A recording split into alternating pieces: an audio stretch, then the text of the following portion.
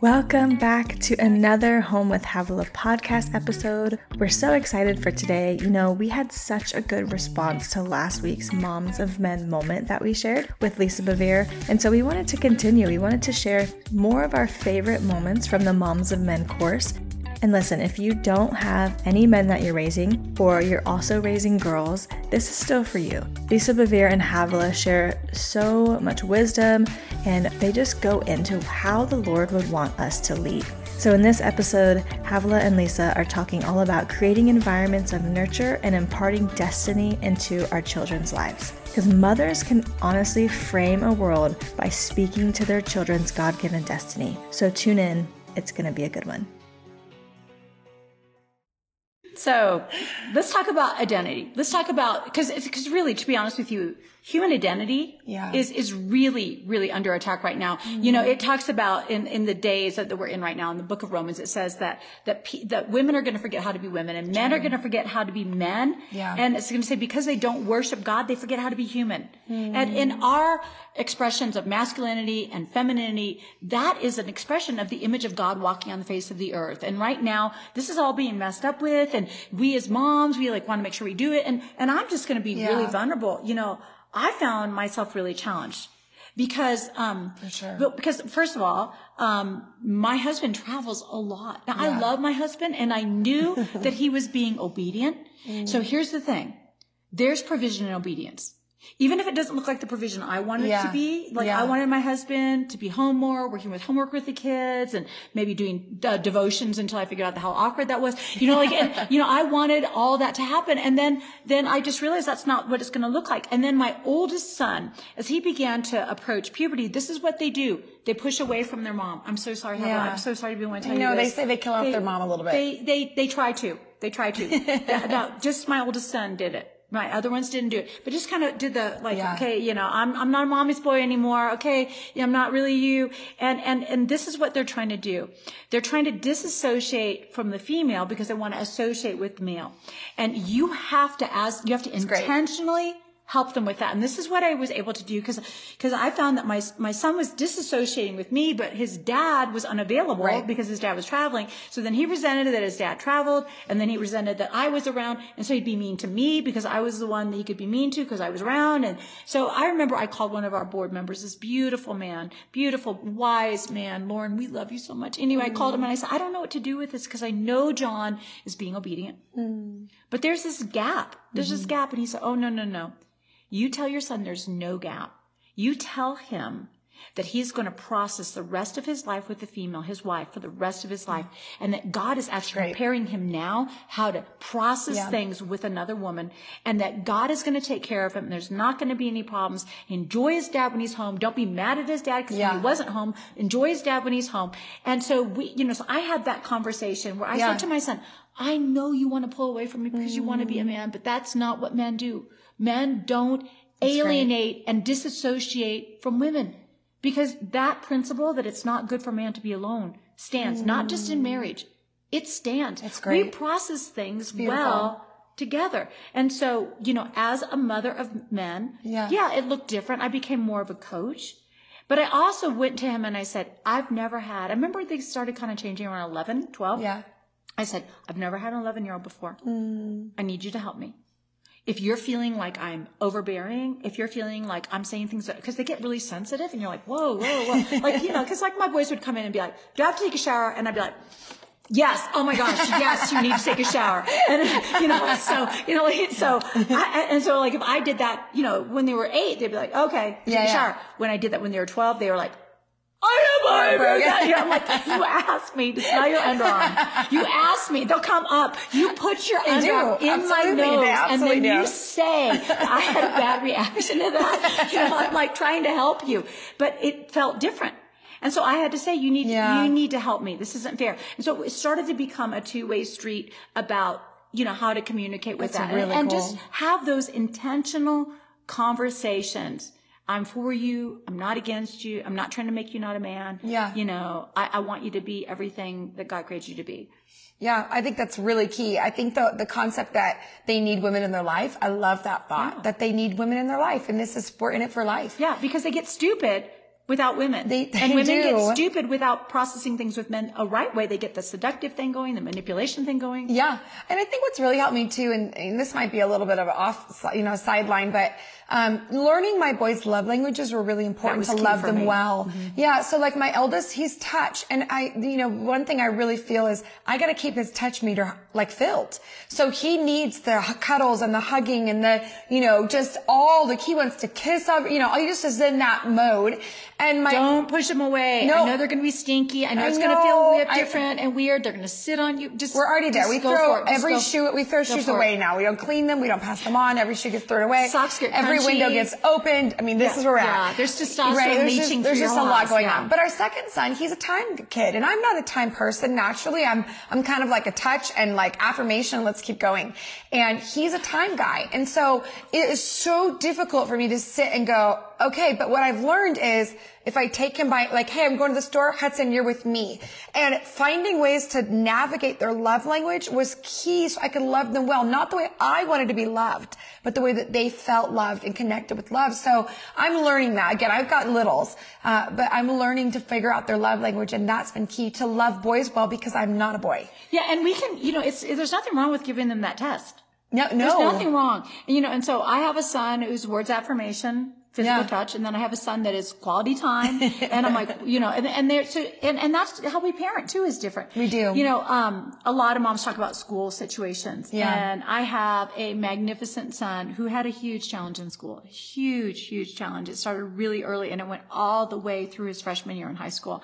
And as a mother, my first two sons, easy, what's it called? AP classes, honor classes, way smarter than John and I. And then my third son, I was like, oh my gosh, what have we done wrong? I didn't let him crawl enough. So I make him do cross crawls. We're like trying to do brain connection therapy, all this stuff. The teachers would call me every week. I just pick up the phone. I'd see the school ID. I'd be like, I'm sorry. And my husband would be like, you are saying you're sorry before you even hear what they are saying. I'd be like, we practiced this words for 2 hours. And I made it like I was nervous about it. I felt like a failure. What have I done wrong? And this is that mommy shame. It is. That mommy shame. I thought, did I put him in front of Sesame Street too long? Was I lazy? Should I not put him in that bouncy seat? And, so I went through all that stuff. And then, my husband just said, Lisa, stop this.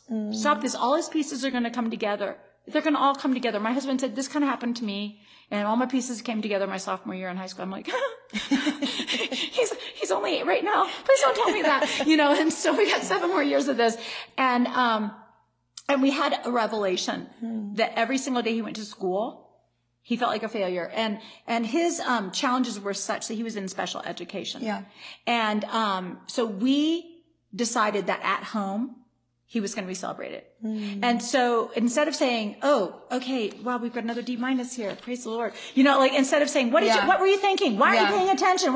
We started speaking to his destiny instead of where he was. So we started saying things to him like, Alexander, we love the way you think. We just love the way you think. And the other brothers are like, he doesn't think. That's like, he's like distracted. He's like daydreaming. And then in my head, I was thinking, they're right. He's not thinking. But in my spirit, I would say, no, he thinks. He just thinks differently. That's right. And here's the thing. We need a generation that thinks differently. We do. And so we would just keep speaking over to him. We would say things like, you're probably going to discover the cure for cancer because you think different. Or you're going to be innovative. You're going to be creative. You're going to be this. And it was amazing. We watched him go from special ed and struggling to like getting great grades, like going up one whole grade point to by the time, he was ready to graduate and his ACT score was so bad that we actually just started laughing. I mean, he and I met with the teacher and they showed me his ACT score and I just looked at it and I started laughing. I was like, how did you do that? And he was like, I don't even know. And I was like, oh my gosh, I didn't even think you could get a score this low. And they were like, you guys, this isn't funny. They're like, college is not an option for him. I'm like, well, actually, It is. Yeah. And he ended up not only going to college, he had scholarship. He worked for a co-op with a innovative school like Samtech engineering. They paid for school. He had straight A's. So he went from somebody that was struggling. Yeah, that's amazing. To somebody, but we had to create an environment of nurture for him. Yeah. And not everybody learns the same way. And it isn't your failure, but you do need to be able to find out how your kids hear love and then also how they learn. Yeah. And then you need to get them in an environment that fosters how they learn. And, you know, for him, the public school was a better option. The public school gave him tools. They gave him things where he could dictate things. They would give him the testing on his spelling orally rather than writing down. And they gave him tools. And he ended up graduating the student body vice president, closing out the graduation speech. And he became something that nobody else did. He was a peer counselor because he understood what it was like to feel embarrassed. He used to stutter. None of that ended up staying. But, you know, we as moms, we can frame a world for our sons by speaking to their God-given identity. Another one of my sons, and again, I'm only kind of dominating this because I have the older boys. I love it.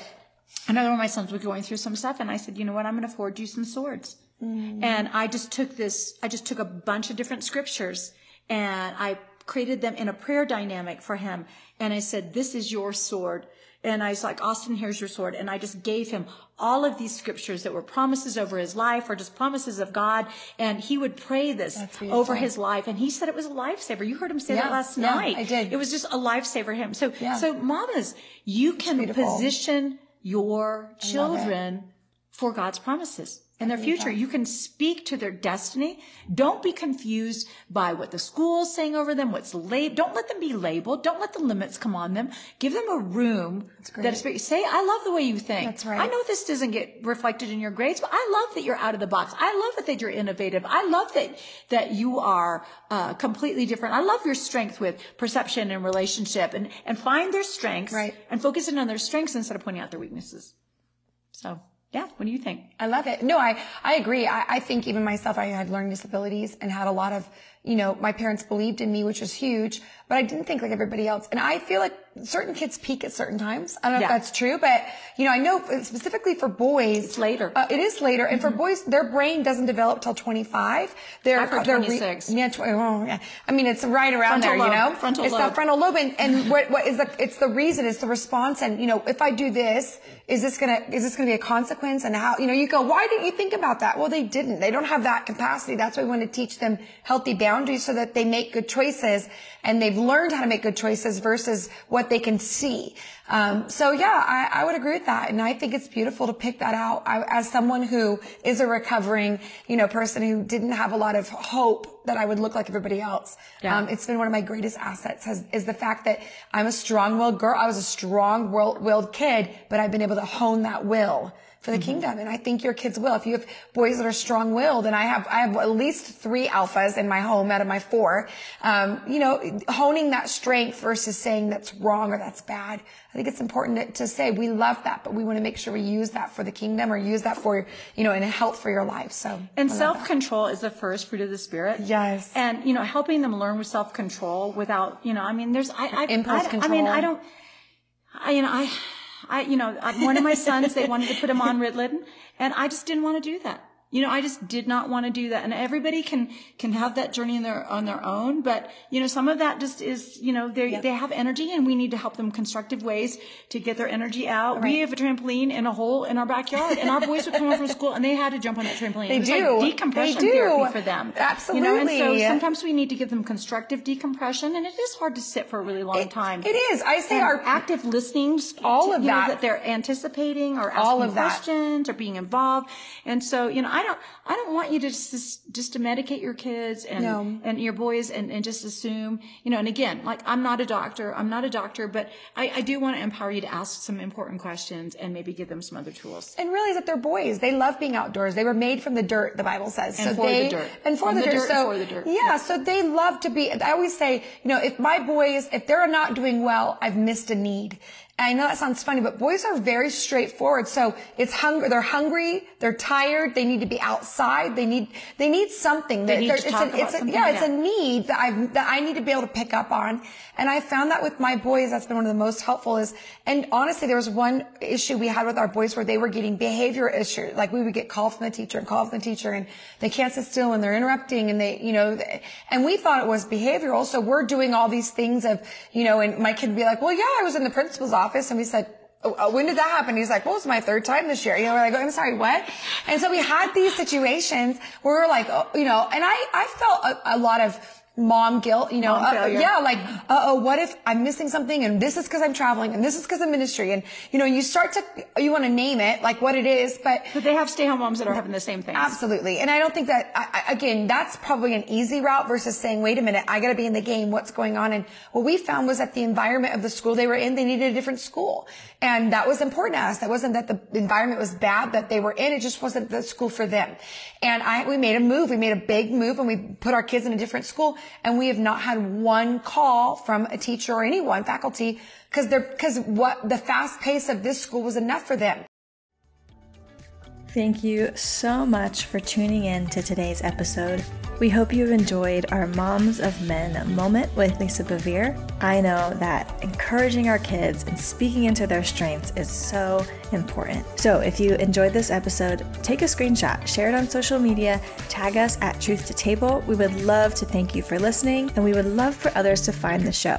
Leave us a 5-star review and share the show with a friend. And stay tuned because we have some more amazing parenting episodes coming in the next 2 weeks. We will talk to you then.